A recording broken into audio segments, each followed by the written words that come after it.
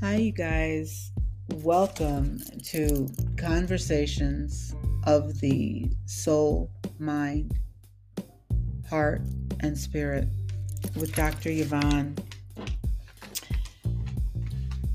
So, I've been trying to do a few episodes, and if you've been following me or if you've tuned in at all, you know that I usually get up and Spirit wakes me up with a topic, a source, and I usually record that. I have recorded, I would say, 4 episodes at like 2:30, 3 o'clock in the morning within the last, I would say, 2 months.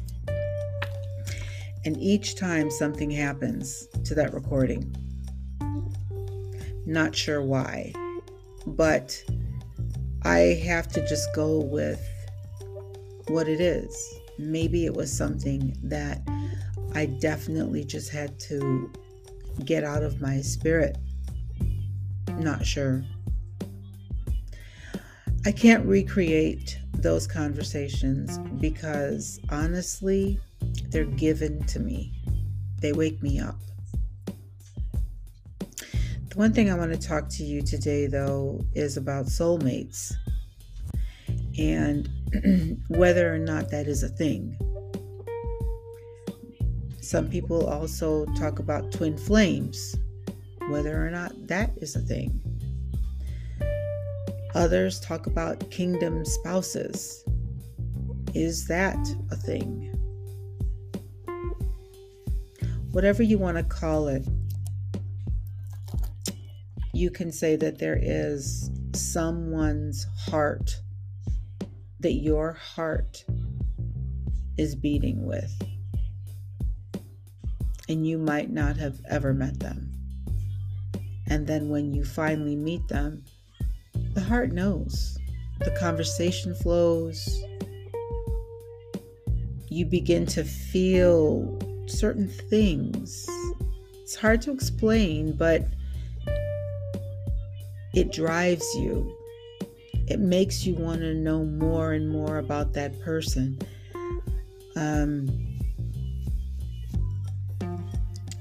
But you have to be careful. You have to use your discernment, especially in today's age where everything is done, via internet. And people can create whatever they want to create. You don't know what you're really getting. They say sleeping with the enemy, right? You could be sleeping with the enemy, right? A lot of us are, or were, or have. But it doesn't necessarily mean in a conjugal way. I mean, when we say sleeping with the enemy, we are thinking of it that way. Partnering with our loved one, our mate, our partner. But it doesn't always have to be. It can be any kind of relationship that you cannot find in your heart to walk away from. And it is teaching you tons of lessons, good or bad. But there are just tons of them. I've gone through a couple of heart aches. Not necessarily broken, but heart aches. There was one that I had in my latter years because I've been with my significant other for a lifetime. And I know what it is when your heart is shattered and broken. I know what that feels like. Nothing about that is good. But what comes out of that is your own personal reality of how much you love yourself. And you become one with yourself because you see you have to turn inward at that time. But I've also had heartache where my breathing feels like it has stopped. Where when I see that person, when I look at that person, my breath is taken away. When I close my eyes and listen to that person's voice, I melt. I melt.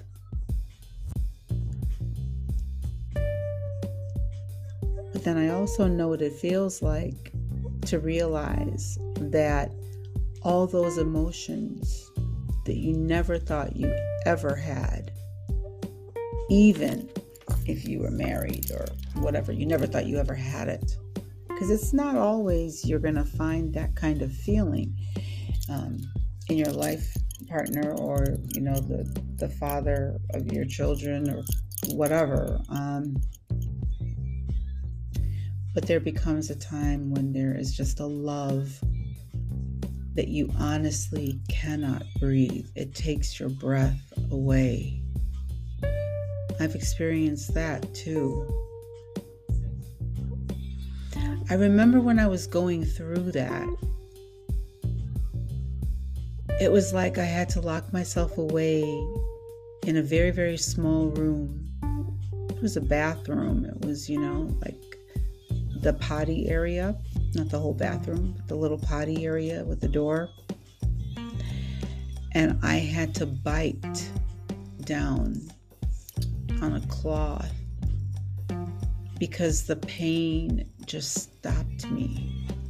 The hunger, the aching, the breathlessness stopped me. Just to find out that I was just not as important to that individual as they were to me. And I risked so much just to be with that person. All to just realize I wasn't that to them. But you see, the beauty of that was when I finally caught my breath. When I finally stopped crying, when I deleted their phone number, blocked all communication, gave it to God, wrote it on a paper at the full moon, and burned the name. It was like, Jesus, thank you. You freed me. No wonder you didn't let it last. Thank you. But you see, in all of that, I grew. I don't really know if I know what being truly loved is. I mean, I believe my children love me. I know my grandmother loved me.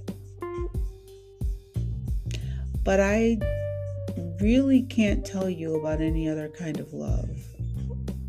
Because you see, love doesn't hurt you. It really doesn't. It supports you, guides you. Yes, you get into issues or whatever.